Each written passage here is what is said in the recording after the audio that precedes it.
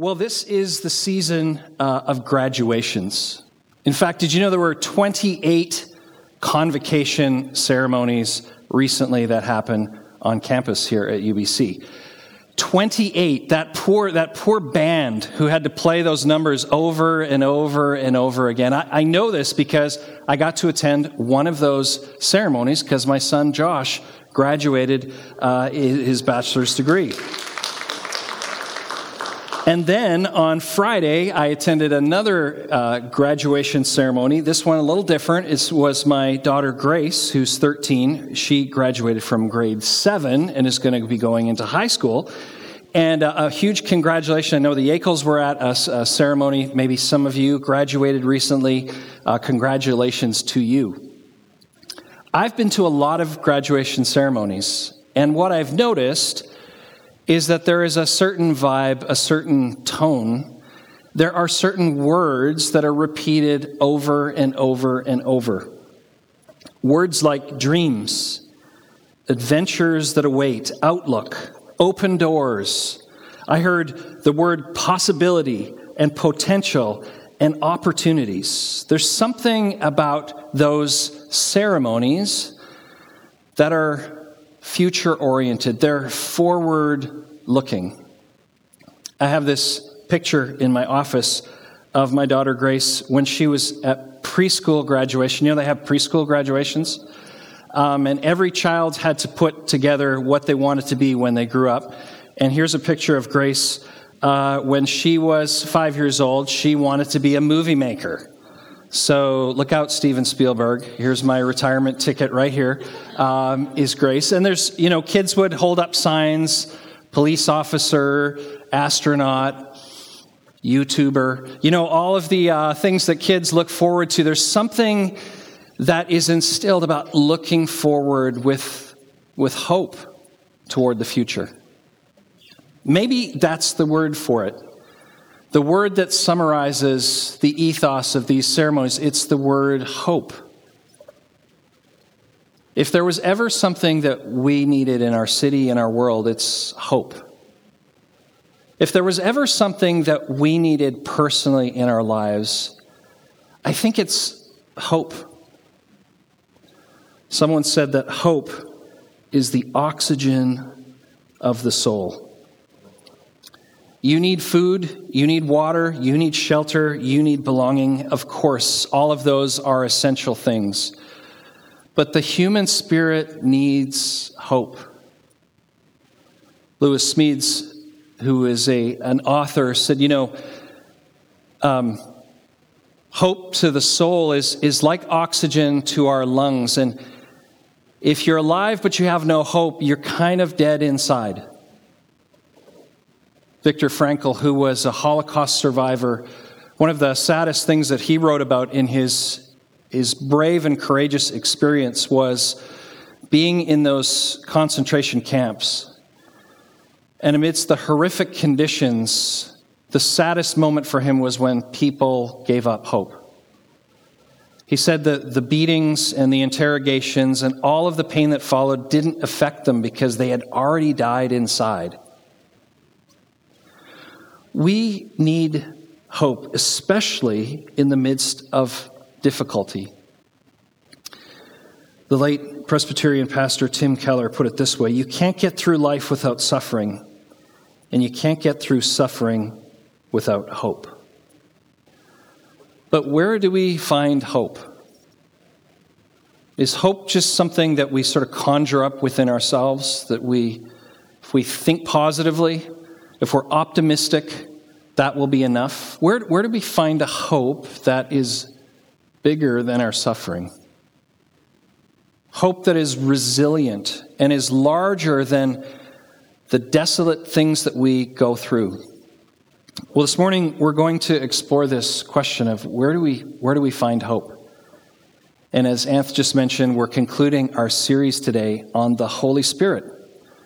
We've been looking at different images of the Holy Spirit in the Scripture to try to glean what is this telling us about the nature of the Holy Spirit and the Spirit's work in our lives. And this morning, we're going to look at a story about how the Spirit of God breathes life and hope into our souls, brings us hope in the midst of hopeless circumstances. Our passage of Scripture is found in Ezekiel chapter 37, and let me give you a little warning. This is a weird story. If you've ever read the Bible, you know there's weird stories in the Bible, right? You read them and you think, this is bizarre. This is one of those. Hear God's word from Ezekiel chapter 37. The hand of the Lord was on me, and he brought me out by the Spirit of the Lord, and he set me in the middle of a valley, and it was full of bones. He led me back and forth among them, and I saw a great many bones on the floor of the valley, bones that were very dry. He asked me, Son of man, can these bones live? I said, Sovereign Lord, you alone know. So this story begins with a description first of a desolate valley. A desolate valley. Sometimes when I picture a valley, I'm thinking of something beautiful. Maybe this summer you'll get to explore some beautiful valleys in BC. I picture green grass and maybe wildflowers. Maybe a valley that there are children playing in. Maybe there are people having a picnic. There's music playing. There's a symbol of beauty. This is a very different valley, a disturbing scene. It's a valley of dry bones. It's a valley of death. It's a valley of desolation. And this valley depicts Ezekiel and Israel's actual context, their actual experience of what they're living in. So in 587, Ezekiel and his friends and his peers were, the nation of Israel was conquered by Babylon, and they were exiled to Babylon. And so here they are in a faraway land, far from all of the things that are meaningful and hold out hope for them. And they get word that their beloved city of Jerusalem has been destroyed. The temple of God where they worshipped, has been leveled. Now, it's hard for us to put ourselves in that place, but imagine that Canada is conquered, that we are deported to some other nation, and then you get you see pictures of Vancouver, and Stanley Park has been set on fire, and Canada Place has been destroyed, and the beach fronts and the beauty and all of the places that you love, your home, has been destroyed and leveled. One commentator says, for Ezekiel and the Israelites, they are shattered and shell-shocked. They have no home, they have no identity, no future, and nothing to live for. The valley of dry bones is a vision that Ezekiel sees that matches their lived experience of hopelessness, utter hopelessness. And before we move on to the story, we need to stop and explore what our own desolate valleys might look like in our lives. What are our own places of hopelessness?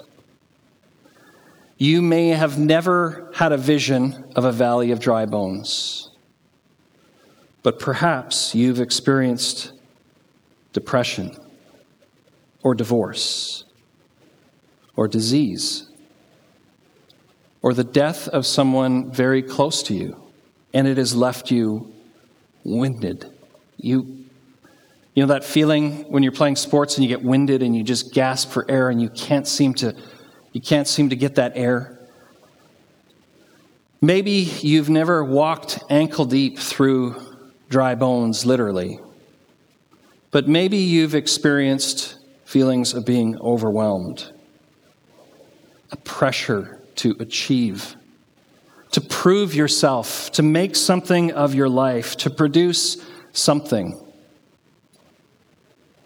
And maybe every once in a while you hear that ugly voice of shame that says, you don't have what it takes. You're not smart enough. You're not attractive enough. You're not thin enough. You're not whatever enough. You're not hardworking enough. Maybe you've never literally seen dry bones, but you've experienced dryness in your own spiritual and emotional life. You are numb. The things that used to energize you and give you, be that spark, it's just no longer there. You wonder what your purpose is. Or maybe you've experienced failure. Academically, professionally, in your career. And it is so deflating to you. Here's some phrases that maybe you've caught yourself thinking or saying. This is what hopelessness sounds like. My situation will never get better. I don't have a future. I don't think anyone can even help me. I may never be happy again. Have you ever thought those things or heard yourself saying those things? What is the desolate valley in your own life that you are experiencing now? Now, before we continue with the rest of this story, let me just stop for, I think, an important aside, caveat. Because if you're in that place, you need to know that you're not alone.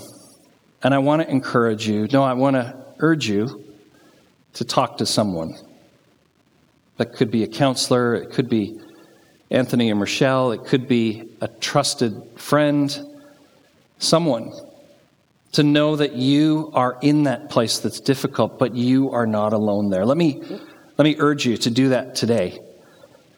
To shoot a text or an email or to set that up so that you can be reminded of that important thing. Well, this part of the story ends with a question. Can these bones live? In other words, is there any hope? I sometimes think of myself as Ezekiel standing there and the Lord says, can these bones live? And I want to say, are you serious?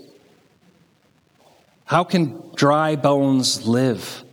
It's impossible. We can look at situations and say there is no, humanly speaking, there is no hope whatsoever. But Ezekiel answers, Lord, only you know. And our story doesn't end with a desolate valley. It continues, second, to divine breath. Hear the rest of this story as we pick it up in verse 4. Then he said to me, the Lord said to me, prophesy to these bones and say to them, dry bones, hear the word of the Lord. This is what the sovereign Lord says to these bones. I will make breath enter you, and you will come to life. I will attach tendons to you and make flesh come upon you and cover you with skin. I will put breath in you, and you will come to life. And then you will know that I am the Lord. So I prophesied as I was commanded. And as I was prophesying, there was a noise, a rattling sound, and these bones came together bone to bone. I looked, and tendons and flesh appeared on them, and skin covered them. But there was no breath in them. So the story doesn't end with dry bones. Ezekiel is invited to speak to the bones, as ridiculous as that sounds. As crazy as that sounds, the Lord says to Ezekiel, you have a part to play in the restoration of hope. Speak words of faith and watch what happens. Did you know that we have a part to play in the restoration of hope? The Lord didn't tell Ezekiel, why don't you just sit on a couch over here and watch what I can do. He actually involves Ezekiel in speaking words right into that desolate valley, right into that impossible situation.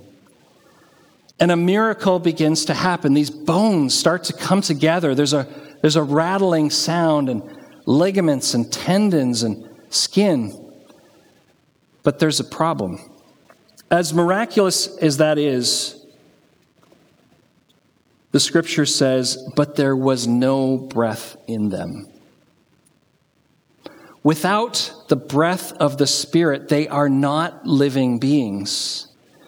And here we hear echoes of the creation account in Genesis, when God creates human beings, a physical body, and then what does he do? He breathes life into them, and they become alive. You know, the word the word spirit in Hebrew is the word ruach, and it literally means wind, spirit, breath. The Holy Spirit is the breath of God that comes and brings life into us, that makes us come alive. Jesus said in John 6:63, it is the Spirit who gives life. And so let's find out what happens in the rest of this story. Then he said to me, prophesy to the breath, prophesy, Son of Man, and say to it, this is what the sovereign Lord says. Come, breath from the four winds, and breathe into these slain, that they may live. So I prophesied as he commanded me, and the breath entered them. They came to life and stood on their feet, a vast army. How in the world do we understand this story? Well, Ezekiel and the Lord talk through what is the meaning of dry bones that have somehow come to life and the Spirit breathes into them. So here's the interpretation of this vision. Then he said to me, Son of man, these bones are the people of Israel. They say, our bones are dried up, our hope is gone, we are cut off. Therefore prophesy and say to them, this is what the Lord says, my people, I'm going to open your graves and bring you up from them. I will bring you back to the land of Israel. Then you, my people, will know that I am the Lord when I open your graves and bring you up from them. I will put my Spirit in you, and you will live. And I will settle you in your own land. Then you will know that I, the Lord, have spoken, and I have done it, declares the Lord. So I know that that's a long scripture, but I wanted the scripture to kind of do the heavy lifting today, to tell us what is the meaning of this, is that God is looking to a people who have no future and no hope and no home and no prospects and no outlook and no possibilities and no hope whatsoever. And he says, watch what I am going to do by my Spirit. And he breathes life into them and gives them promises. Now, I want you to remember two numbers. I'm kind of a numbers guy. I used to be a math teacher. Any math students here? Anybody love math? Okay, I'm the only one. That's okay. Thank you to both of you who put up your hands there. There's two numbers that I want to draw your attention to. It's the number 10 and the number 3. The number 10 is because 10 times in this passage, we find out what the source of our hope is. 10 times. Listen to these. I will make breath enter you. I will attach tendons. Do you hear these promises? I will make flesh come upon you. I will cover you with skin. I will put breath in you. I will open your graves. I will bring you up from your graves. I will bring you back to your land. I will put my Spirit on you. I will settle you in your own home. 10 times the Lord promises something that he will do by his Spirit. What is our source of hope? Is it our own abilities, our own resiliency, our own perseverance? We can do this. We can stick to it. That has its place. But I think We are people of hope because of the nature and the character of who God is. His promise to you that in the most desperate and desolate valley, that the Spirit of God breathes life and hope and says, watch what I will do. This is my promise. Bank on it. You can trust me. I am the one who will do this.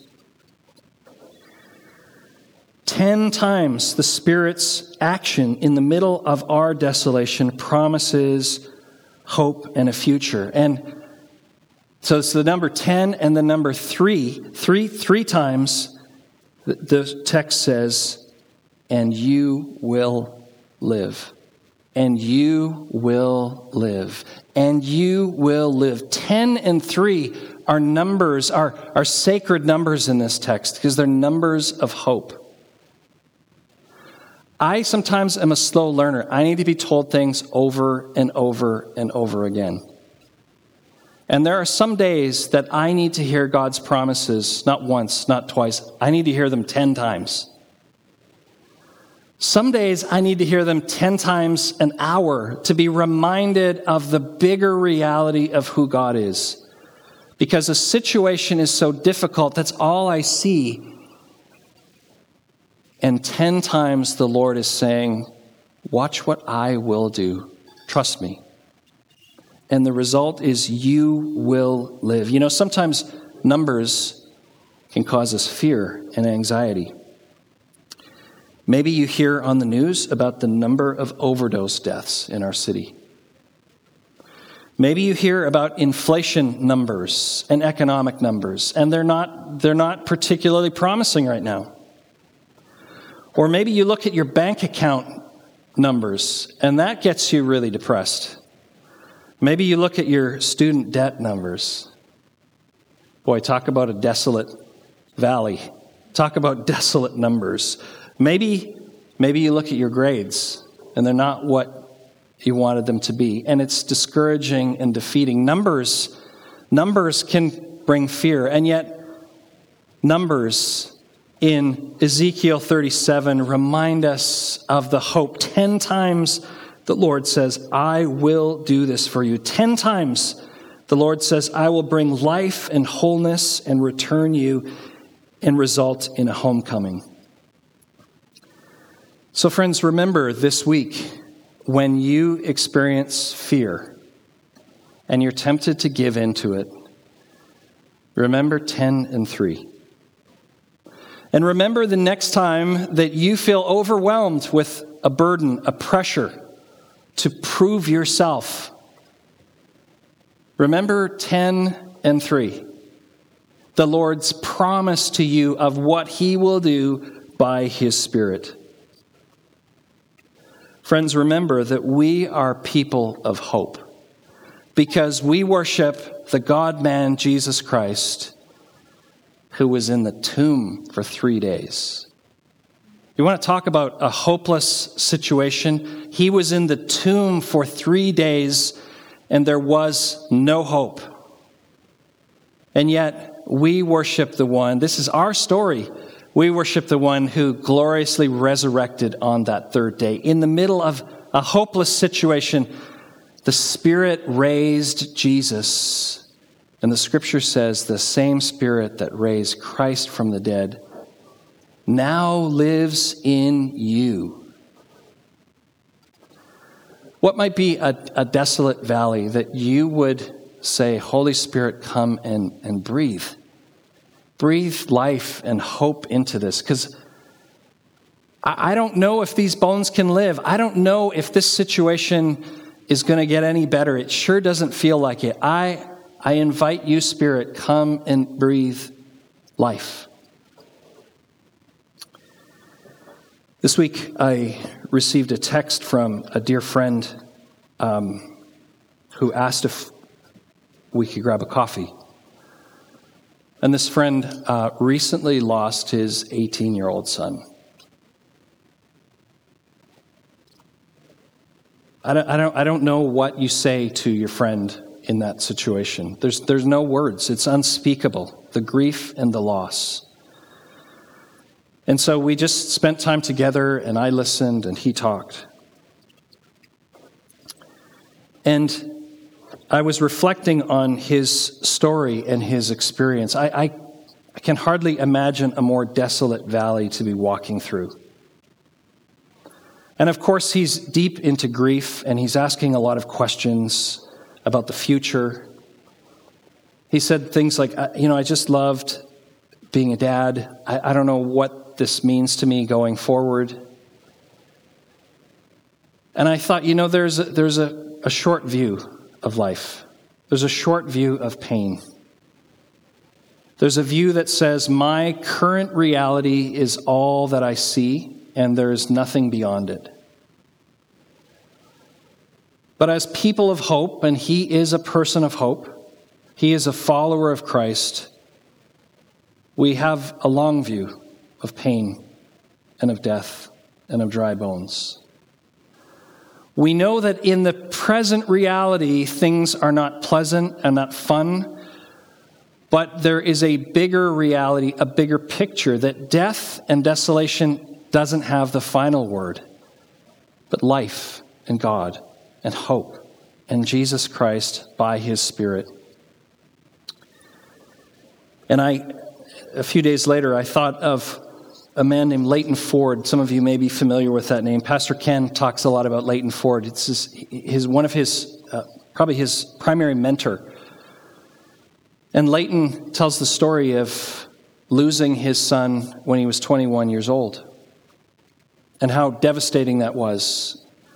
And shortly after losing his son, Leighton found a poem that his son wrote. He said, "To Dad for his 50th birthday, what a golden honor it would be to don your mantle, to inherit twice times your spirit. For then you would be me, and I would continue to be you." And when Leighton found that, he wept. He was a prominent public speaker, Leighton. He would speak in stadiums, filled stadiums and auditoriums. And the short view of pain sees only the current reality, only the desolation. But in time, Leighton began to wonder over the months and years of grieving his son. And he actually gave up his profession of public speaking and all the notoriety that went that. And he began investing into young leaders, young men and women. And years later, he has made a profound influence on dozens and dozens of young men and women, people like Pastor Ken. In the moment, pain is all that we see, but in God's economy, as the Spirit breathes life, we don't know how God is going to renew hope in our lives. God is going to turn a difficult situation into something beautiful. And so, as we conclude, let me invite you to do two things: to pray and to listen. The prayer is this: breathe on me, breath of God. Where is it in your life that you long for the Spirit to come and breathe hope and life? It sounds really simple, but all that we do is invite the Spirit to come. Come, Holy Spirit, come into this relationship, into this work problem, into this desolate and dark situation in which I'm tempted to be full of fear and despair. Breathe your life and your hope there, Spirit. And the second thing is to listen. Listen for the rattling of bones. Listen for the wind of God's Spirit that will come and make something new. Listen for the promises of God that said, in the midst of your darkness, I will do something. And listen for the promise, you will live. Let's pray together.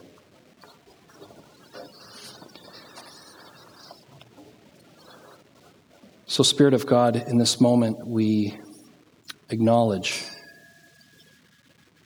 the valleys, the desolate, the dark, the painful. Friends, just take a moment to listen to what the Lord might bring to your heart and mind, what situation or relationship.